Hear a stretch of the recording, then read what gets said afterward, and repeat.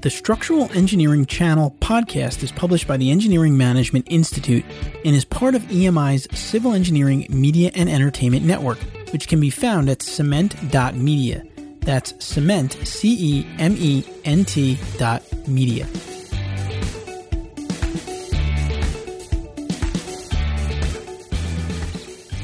This episode is brought to you by PPI, a leader in engineering exam prep for the PE structural exam.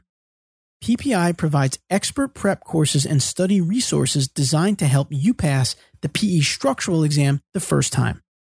PPI's PE structural course is fully updated and taught with October 2021 code references and includes new editions of their PE structural books.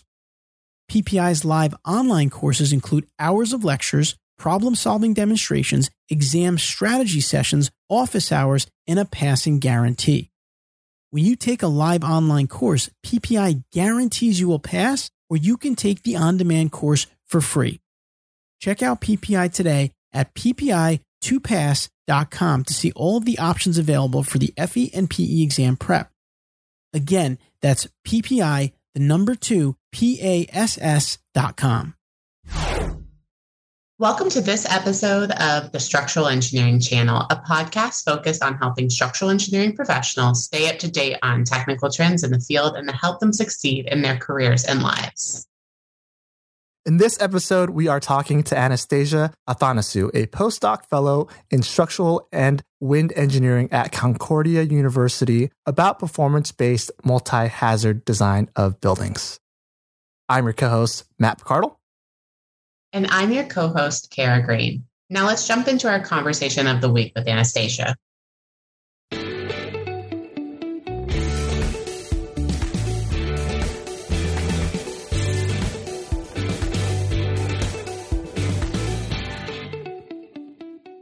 Anastasia, first, thank you so much for joining us on the show. We are so happy to have you.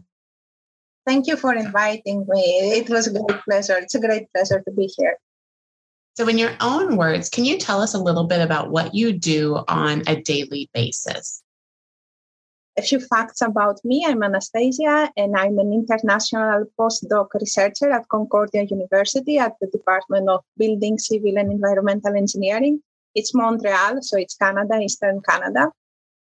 So I'm a morning type, so I wake up quite early at 6 or 7 o'clock, and I have my Greek breakfast. And then I ran to the university with the metro, and I start my day at the wind lab because since I'm a postdoc in both structural and wind engineering, I was assigned an office in the wind tunnel.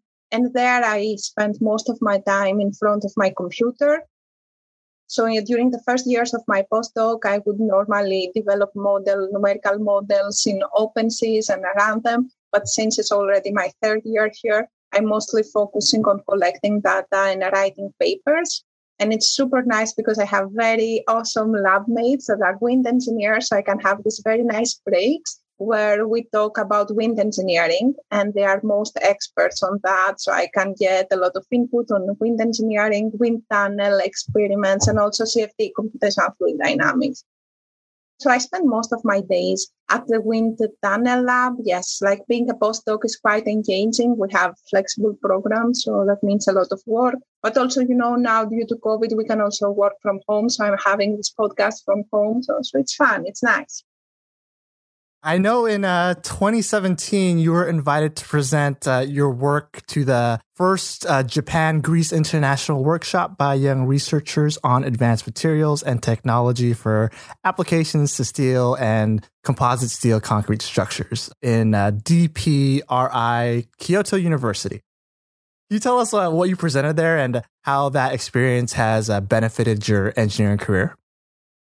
That was the third time I went to Japan. I had visited Japan before twice for International and Asian Conference on Earthquake Engineering. And in fact, I was there on March 2011 when the big earthquake happened.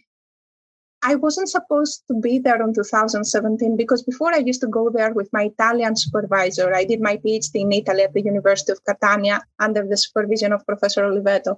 But I had a colleague who had been to Kyoto University and she had met this young Greek professor, Dr. Skalomenos. And when he heard about me, and he knew other people in Europe and in the States. He decided to organize this mini symposium that was Japanese-Greek symposium on earthquake engineering. So I went there, and at the time I had 7 years of experience in Italy as a research assistant, as a PhD student. So I presented my work that was on earthquake protection systems. The things that I presented there was essentially a big part of my PhD work. So during my PhD, I was working on data collected from full-scale 3-vibration tests that were performed on a real building in Sicily. So during this test that happened in 2013, a real building was pushed to initial displacement. It was not very big. It was 10 or 15 centimeters because we didn't want to damage the building. And then it was left to oscillate. And we had a great amount of data. And as a PhD student, I did the signal processing. I used the data for structural identification. That is to identify the properties of the structure, validate the design, verify the numerical models we had developed with the research group of Professor Oliveto. So I tried, in my small 30-minute presentation to present all this knowledge I had collected in Italy. And it was a great opportunity because it was a small event. So we had the opportunity of meeting with senior and earlier senior and junior or earlier career researchers there and master students. And how organized and efficient the Japanese are, especially in how professional. So we got the opportunity to visit some sites at Kyoto that had been affected by the big 1995 earthquake. We went to see how a company, an industrial company works, a structural film works in Japan. And we also had this lab demonstration. They have a very big laboratory where they do shake table testing of earthquake-resistant systems. So it was awesome. I met a lot of people. I interacted with them. I had fun. I went back to Japan. I ate delicious food. And yes, I expanded my knowledge and my network. You spent all this time gathering data and all this research, and then now you get to present it to not only to a more broader audience, but international audience, but also Japan, where they frequently have big earthquakes. And I know they have a lot of earthquake research over there too. So I think that's really cool. And I'm sure they learned a lot from that. And like you said, I'm sure you learned a lot from them because of their extensive practical experience with earthquakes. Yeah. Yes, that was awesome. And I think that's the best part when you go to a conference or any kind of symposium. You have the opportunity to get feedback like from younger and senior people. So it's very beneficial for your career because like many more people than we think in the world, in the planet, maybe they are working on the same thing and have the same questions or have the same problems in their research, and you can benefit from their questions and their feedback.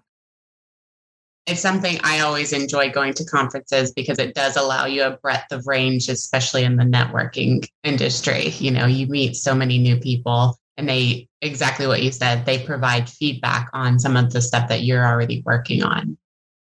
But I wanted to touch on something because you brought up, of course, earthquake, and you're working on wind tunnel testing right now. In relation to earthquake and wind actions on a building, what are some of the similarities as well as differences between wind and earthquake loads and how they act on a building?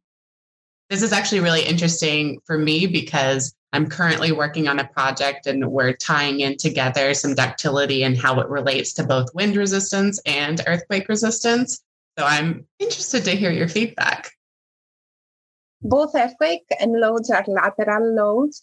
That means that we apply them as horizontal loads that they act on the structure. And usually when we have small to moderate buildings, then we can assume that we can model them as equivalent lateral forces. Okay, this is only valid when we have smaller structures, because when we have very complicated structures, this doesn't work out.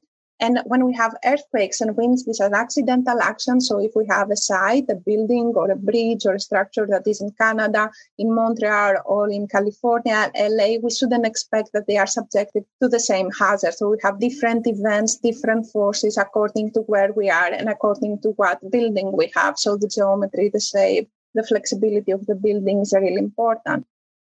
So the next stage is differences, because maybe there are more differences than the ones that we are actually consciously aware of. So wind is essentially applied and conceived as an external force, right? So what we have is a wind blowing and hitting the building. And the way we simulated what we have positive wind pressures that act on the windward surface, and on the leeward surface, we have negative pressures. What happens on the side and the roof, there the phenomenon is more complicated. We have non-uniform distribution of forces, okay? While on the other side, we have earthquakes that are mostly perceived as internal forces. So we have the earth shaking. So what happens is the earth can shake in any direction. So we have 6 degrees of freedom. We can have 3 translations, horizontal, vertical, and 3 rotation. So there's a lot of research on the rotational components, but usually what we consider are these 3 translation degrees of freedom. And for small structures, ordinary structures, we wouldn't even bother for the vertical component of the earthquake, because if we have designed properly our elements to sustain the gravity loads, then we just focus on the lateral for earthquake loads, right? The way we perceive earthquake is like inertia, and earthquakes depends on the mass of the structure, on the stiffness of the structure, and the acceleration on the earth.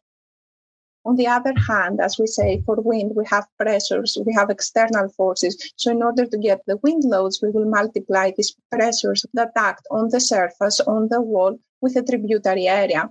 While these wind loads, of course, they depend a lot on the environment. So it's important if our building, if our site is next to the sea, or it's, say, in Times Square in the downtown. It's also very important how tall the building is, if there are openings in the facade. So it's environmental, it's geometrical factors. Let me see if I forget everything. And it's also very important what is the velocity and the direction of the prevailing winds. Other things that are important, the intensity is different. So how do we describe the seismic intensity? We reason in terms of peak ground acceleration, right? While for wind, we reason in terms of velocity or velocity pressure. Also, how do seismic recordings look like? The seismic recordings are usually acceleration time histories. So what we have a random signal that oscillates around 0. So if we put this signal in our numerical program and excite the model, what we will get a response that goes up and down. So if we try to visualize it, what we will see, we subject the frame to an earthquake. So we will see the frame bending back and forth. And if we try to read the force in the member, we will see, for example, say we have a brace, it goes to tension, it goes to compression. So we have cyclic loading.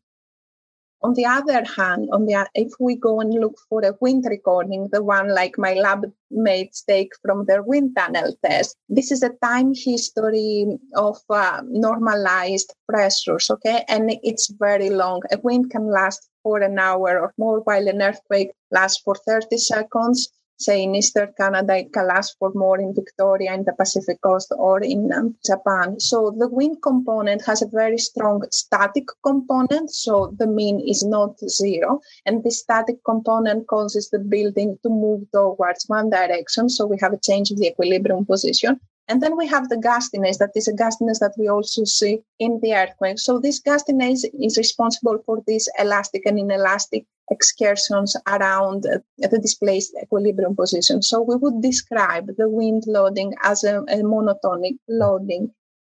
The last two things, earthquakes cannot be predicted, right? While for wind, we have early warning systems, but in line of risk, they cannot be predicted. While wind loads, if we study the meteorological data and we talk with wind climate scientists, we can have warning, we can predict them. Then how do we replicate earthquakes using shake tables? And if we go, say, to the E-Defense, some big facility, we can even have tests on full-scale elements. We can a big column or a one-by-one house or building. While if we want to replicate some wind excitation, we go to the wind tunnel, and there we test cities or small or buildings that are scaled 300 or 400 times. So imagine we don't account for any flexibility of the structure in the wind tunnel. That's a great explanation, especially because I know a lot of engineers, they take into account both different types of loading, especially you mentioned you're up in Canada. I know Canada has a lot of earthquakes, take into account a lot of seismics, but they also take into account winds because y'all do have, of course, coastal regions. I remember wind studies being a big deal. I think it was with ASCE. Was it 716, the update to the new wind codes? Do you remember, Matt? There were updates on the 716 for sure. A lot of wind changes or modifications. Still going. Yeah, lots to learn. It's great to hear that there's some kind of studies that are going on to compare the two, but also to explain the difference fairly clearly. Because I know there's a lot of research on wind and they're getting implemented in our codes for structural design. Like Kara just said, there was like a new update, at least in the ASCE 716 codes, and a lot of wind changes. And I'm sure those were based on research as well. What are some of the latest challenges that you still see in wind design that you're working on, or you guys are still trying to solve that maybe could be implemented in further codes? Well, totally. There is a lot of work to be done in wind engineering also because it's a, say, younger principle than earthquake engineering, right? So in earthquake engineering, we have all this knowledge from observing natural hazards like happening and seeing the results, and also by having many research working on the subject. So for sure, a nice thing that I noticed by looking in the literature is that most major international codes, and when I say major, I mean North American, the US, the Canadian, New Zealand, Japan, Chinese, and European, they have the same prescriptive, strength-based design approach for wind.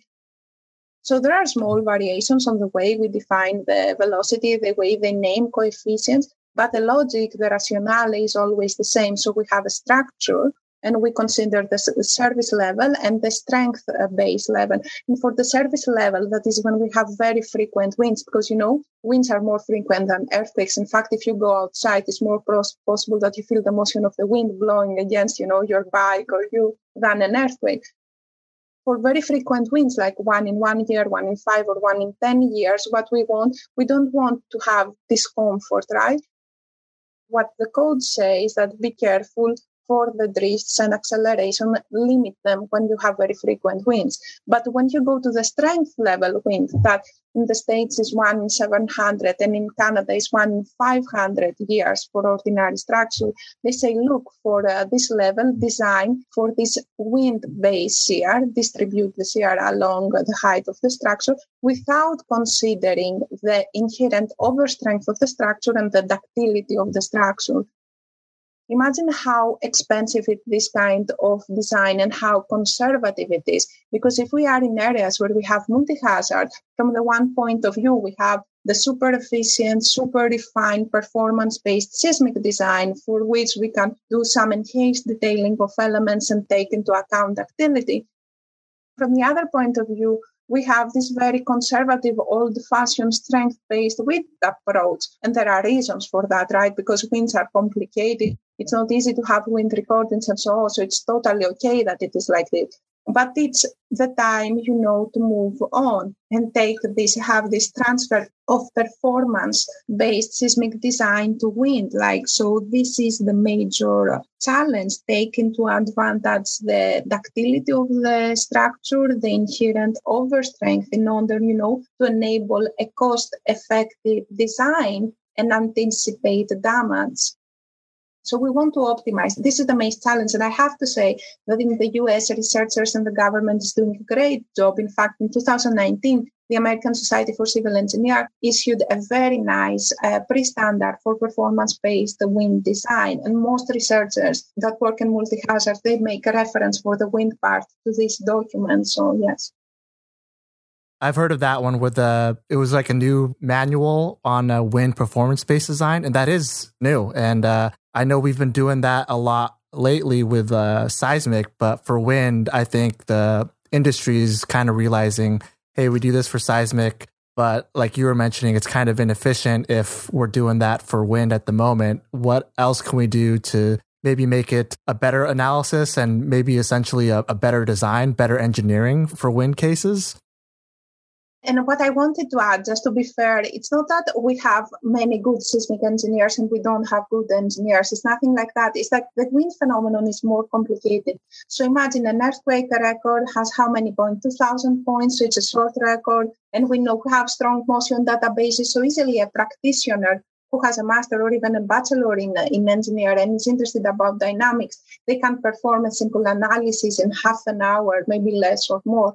But for wind records, we don't have wind records. And we need to conduct wind tunnel experiments. And an individual, a practitioner without prior knowledge, you need the expertise. You cannot do them themselves. But even when you conduct the wind tunnel experiments, they will give you some pressure coefficients that they measure on the surface through pressure taps of the buildings. And you will have and integrate them into corresponding wind forces. So you need the expertise there. And also wind analysis, especially if you want to do them in the nonlinear range of the response, because you have 1 hour of data. They take time. Of course, as technology advances, yes, we will be doing wind analysis, maybe through parallel computing and completing them in minutes. But now it takes hours if you want to have convergence. So there are these more obstacles that we are trying to overcome in order to advance the state of practice in wind engineering. That's great to understand. I remember going to a discussion. It was done by a firm in Houston because we are along the coastline. We get a lot of hurricane winds. And I remember they were building a new structure, and it was a government structure, and they had to do a full wind analysis before they could actually construct the building. And it was really interesting to kind of see the process. That discussion came around in 2018. And it had just after the ASCE 716, the wind loads had increased. And so wind was a hot topic then. But in Houston, wind is always a hot topic. It's a hot topic and multi-hazard engineering. So I want to give this small advice because, I come from Greece and Italy, and I've been studying for 10 years for earthquake engineer. Also, if you are looking for positions, because in the end, you have to translate your knowledge to a job, right? Choose for a field that is more popular. And nowadays, natural hazards other than earthquakes, they will help you get a job. Look what's happening. Look at the weather climate. We have more floods, more storms, hurricane, excessive phenomena. So choose for a discipline, that probably will give you a job. Yes, we know much about that. Job security. Yes, there is always need for a good seismic engineer. And if you have studied something, you have made your mind, how to do research. It's not that knowledge that is thrown into garbage. It's also so useful. But this is something that I understood. We have to be flexible. I started as a seismic engineer, and now I'm specializing in wind. And I noticed that now my job gets more attention and more experience and more, exposure. And I get more opportunities to talk about wind and multi-hazard than I got, as a seismic engineer. So that's a small advice. Seismic engineering is cool, but go also for modern ones, other hazards. That's great advice. And, me and Matt have talked before about who listens to this, and everyone is always open to learning more about opportunities that are becoming available in the market. So that's great advice to our listeners. So I'm going to pivot a little bit about, your experience with earthquake engineering. So why is it so important to do an earthquake risk assessment, and what does that involve? You'll have to forgive me. I'm fairly new to seismic in Texas. We don't have very much of it. So I always learn from Matt or people who work in California, like the ins and outs. In Canada, I do work with some Canadians. So why is earthquake risk assessment important? I think this is a great question because it's a fortunate occasion because 2 weeks ago, I don't know if you know, the Conversation platform is an academic platform where early researchers or professors publish some short article about the hot topic. So I published something about the earthquakes and development on codes. And in my short article, I studied and I found out this fact. I found that in 2017, the U.S. Federal Emergency Management Agency estimated that the annual cost of earthquake damage in U.S., of course, was $6.1 billion. It's a huge amount. And they also said that nearly half of the Americans are exposed to seismic risk. Why is this happening? Because as the years advances, we have more knowledge about where the faults occur or about the earthquakes. This happens because even though the developing world is aging, we're still experiencing a steady population growth of 1%, right? More or less. This is the statistics in the 60s. And we have this urbanization. So we have a lot of people concentrating in the mega cities. Take Tokyo, it's a huge city. Athens, Rome, Paris, London, New York, Los Angeles, San Francisco, and so on. So we have more people being exposed to the risk. And unfortunately, it's an unfair goal. It's first the marginalized, the homeless, and the vulnerable population that will be affected if a natural hazard occurs like that. So we need to protect them.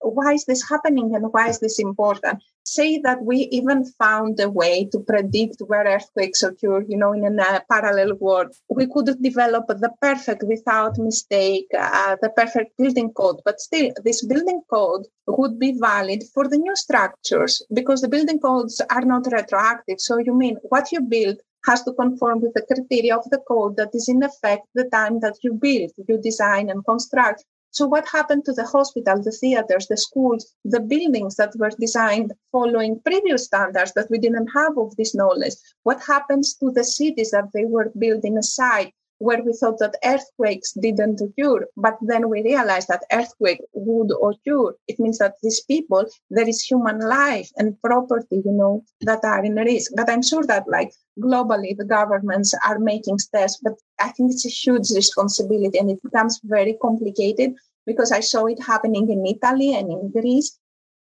Even if the government gives money to retrofit schools and hospitals, that's totally fine, and infrastructure, like bridges and so on.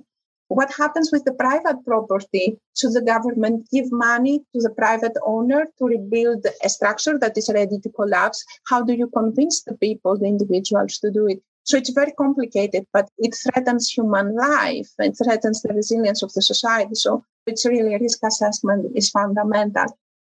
So the steps to the risk assessment, what are they?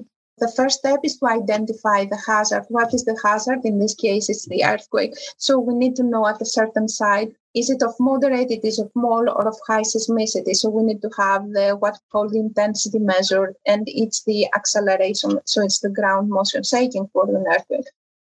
The second step is, as a structural engineers, to do the structural analysis. So we need to have a good model, and a good model is a model that can predict sufficiently well the response of the building. We have a robust algorithm. And then what we need to do is we go in a strong motion database, we read the code and the regulation, and we go and extract the motions that are relevant for the site. And we excite the model with these motions. And what do we get? We look at the output of our Excel file, our MATLAB code, our SAP, tabs, or OpenSys. And usually what we look for are forces, are drifts, and acceleration.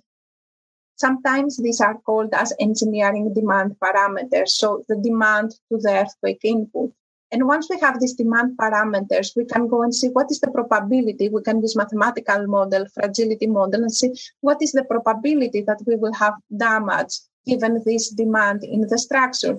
And according to this damage, we can have some variables that we call them decision variables and say, okay, we go to these demands. What do we do now? And how do we decide? And now we are on what we call the second generation of performance-based design and assessment methods. So we want to decide in terms of socioeconomic variables. So how do we decide that something is harmful? If it takes a lot of time to repair and a lot of money to repair, we know that this is not good for the society and the stakeholders.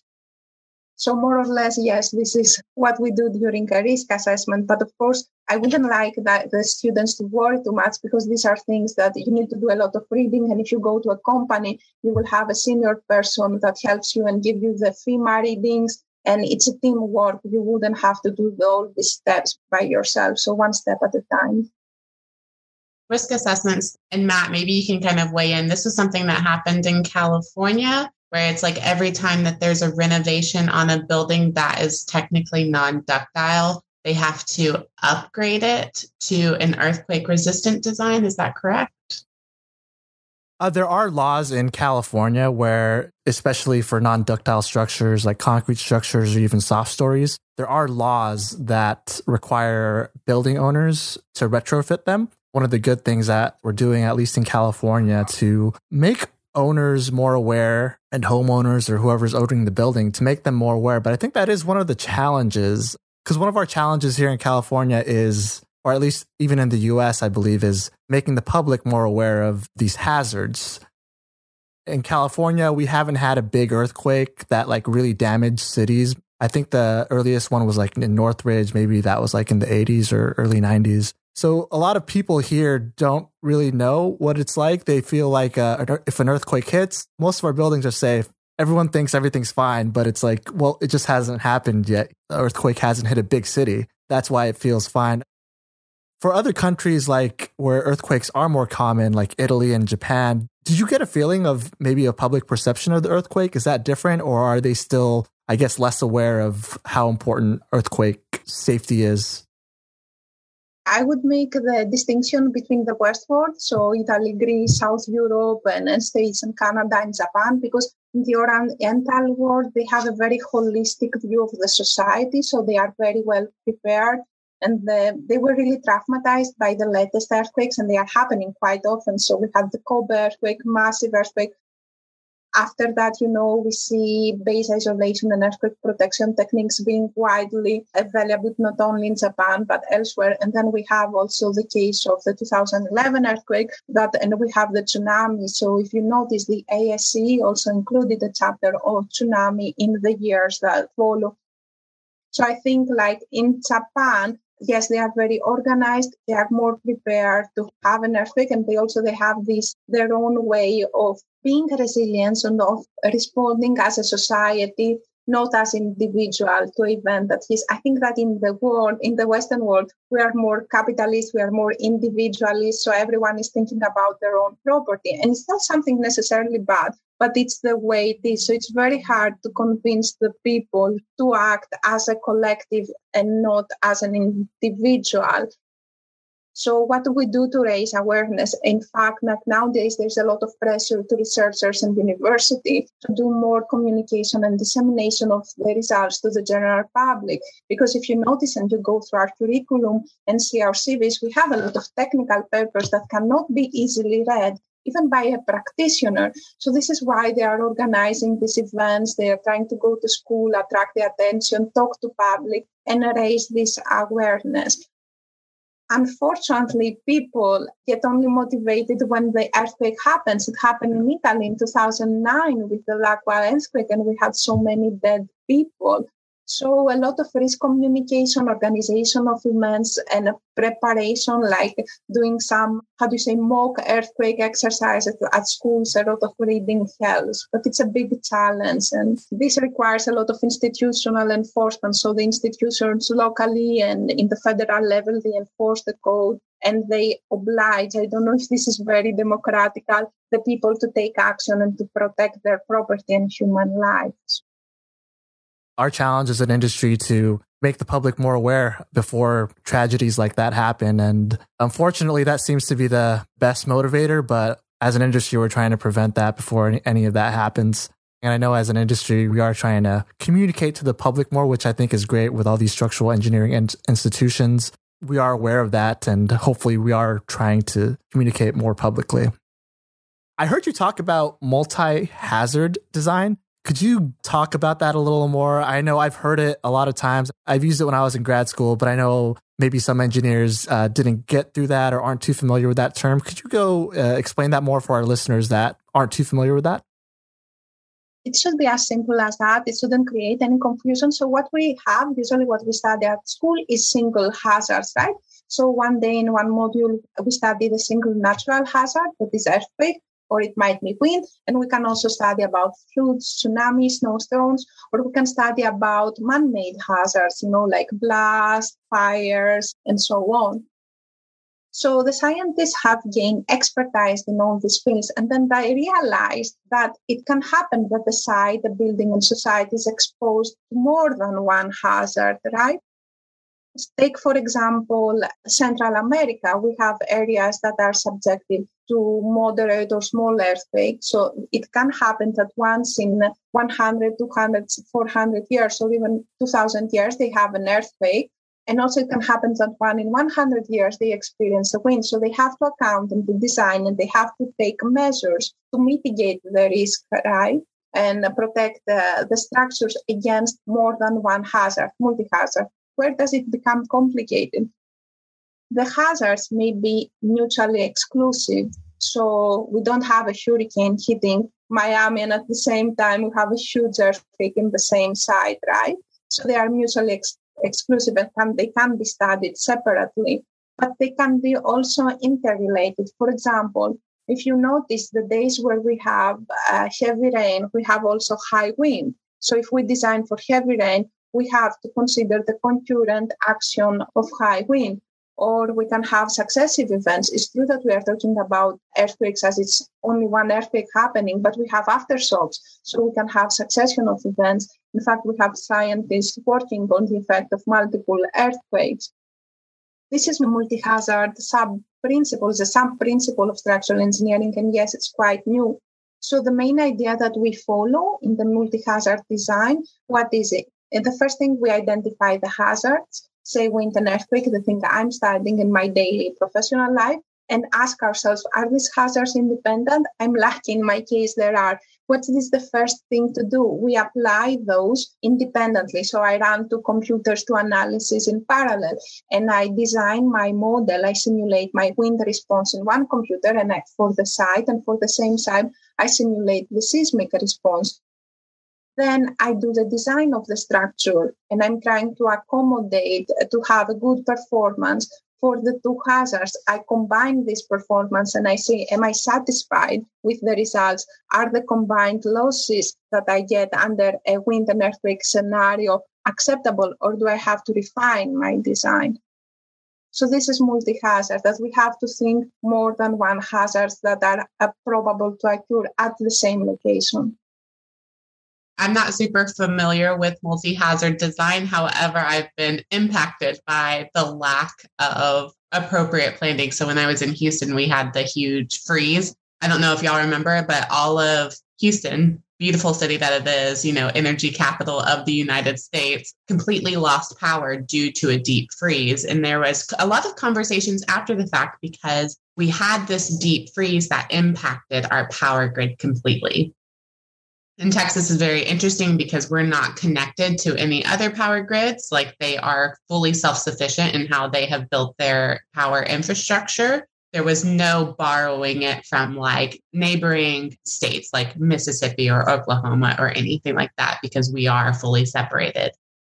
Another thing that happened after that is we lost complete control over transportation. So all of our roads were impassable because, in the same respect, we don't have the appropriate infrastructure. It was never designed for a huge power grid outage. And then there's no way to pass through the road systems. Like, there's no way to leave.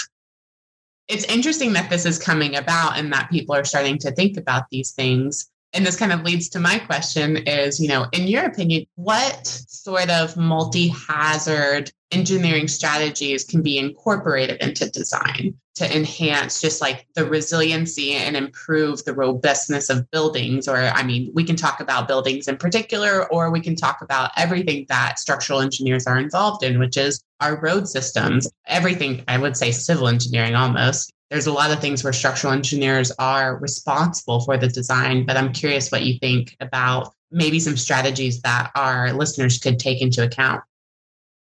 Well, I think the thing that you pointed out would be the best strategies, like having in the same people from different disciplines discussing about multi-hazard, because first of all, we need very good hazard scientists, and I'm sure there are plenty. So we need all the expertise that comes from the researchers. And then we need the input from the practitioners, and then we need the input from the stakeholders and the institutions, because we have all these consequences that come after the earthquake. That is not only the terrible human loss or the property, the direct damage to the property.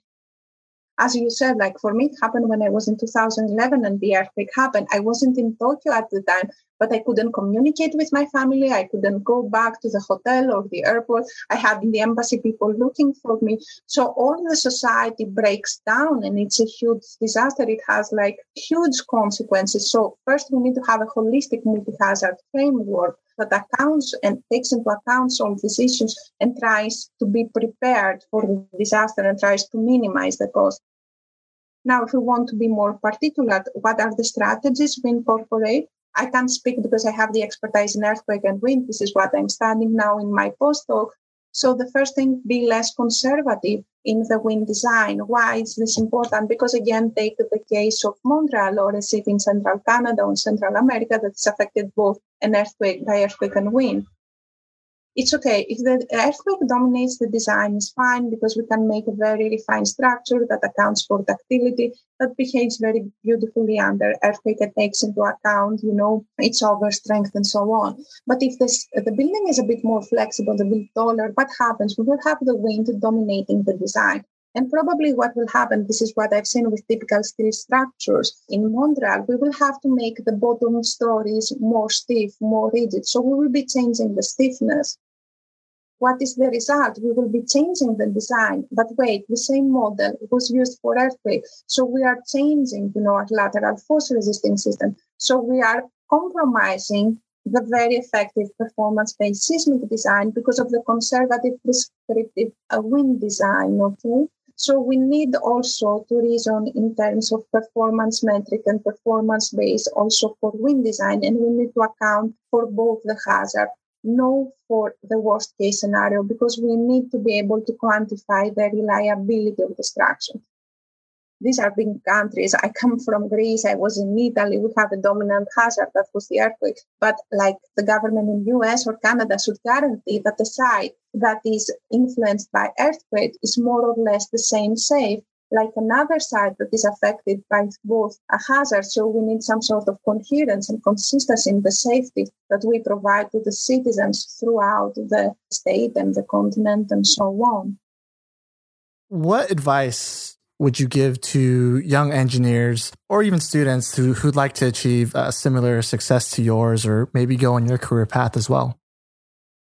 I take that as a compliment because I don't know if I'm very successful. I just do what I like. I like research. I like structural dynamics. And I was very lucky. I was given the opportunity to have a postdoc in Italy and then here in Canada. My advice to the people is just be themselves and feel okay to be anxious. And it's okay, like as an engineer student, it's a very difficult field and you have to study long hours. Sometimes you have to skip the party or the friends and stay and prepare for your exams, but it's totally fine. And even if you feel that you're not the best student in your class or you're not the genius guy who has the answer or girl to all the questions, or you don't have the engineering judgment, it's okay. There is place for everyone. What is important, and that this is something I realized through all these years, I think I'm studying engineering since 2002, so it's been like almost 20 years. Just be yourself, do what you like, and try to learn from the others, because building a big project is a teamwork. You'll never be alone, so you have to be honest. And I'm sure you have a skill, like each one of us has a skill that the person next to us doesn't have, so it's totally fine. So work as a collective, be honest to yourself, rely on your intelligence, but not too much. Hard work is more important than intelligence, because we need to be meticulous and double check. We don't want the structure to fall and go to prison. Be aware, you are responsible for someone's safety. Another thing that I wanted to tell to people, I never felt that I was a typical engineer, especially during my bachelor and first year as a research assistant, because I'm a girl and maybe I had different hobbies from myself and I felt I was different and I didn't fit it. But it's totally fine, you shouldn't be the average or what we consider the normal engineer. You can be anyone, you can do whatever you want in your free time and still be passionate about math and applied science. Another important thing, as an engineer, you don't have to be structural, researcher, designer. There are many opportunities. You can be policymaker, you can be a manager, you can work in the construction, you can develop software. I heard about a guy who did his PhD in wind engineering, and he was so passionate about algorithms that he ended up working for Facebook. So there are many opportunities. Just be open, talk to people, feel good with yourself. And it's very difficult, but it's worth it. So that's my advice. Like you said, I think you are successful because that's what everyone's trying to find. They want to work on their interests. And I think that's great advice in terms of, hey, you're interested in something and then you found a career doing it. To me, that's success. You said that you weren't successful. I would argue if you're doing something that you really like, you are successful. It's important to wake up, and some days, I'm also not motivated. It's not easy, especially in research. And I think students feel the same. you might be stuck also in practice with a project, but then other days you see when your project is completed and you see it being realized and it feels perfect. So we just have to be patient and work hard, and it will be fine eventually. That is great advice for our listeners, whether they are a student just entering the workforce or even if they're a long-term practice engineer. You can always switch things around and make life more exciting in the field of engineering for sure. Well, thank you so much for your time, Anastasia. It was such a pleasure to speak with you. It was a big pleasure for me. I would never imagine having the podcast. It's such a modern thing. I'm not very technological, but my family is excited and my friends. So I'm looking forward to listening to the podcast. And if anyone can benefit from the things I'm saying, I will sleep better at nights. I will feel I did my contribution to the engineering society. Stuff like this that maybe isn't typical of engineers, but, thanks for coming on. I think it's just been great talking to more engineers. And for the people listening, I think it kind of does break some of those barriers and more communication with engineers. Because I think especially when they're younger, they may not communicate too much, but things like this and you coming on really helps them out and actually gives them advice and things that they could be interested in. So I really appreciate it. Thank you very much. It was great talking to you, and I hope to meet you online or offline in the future.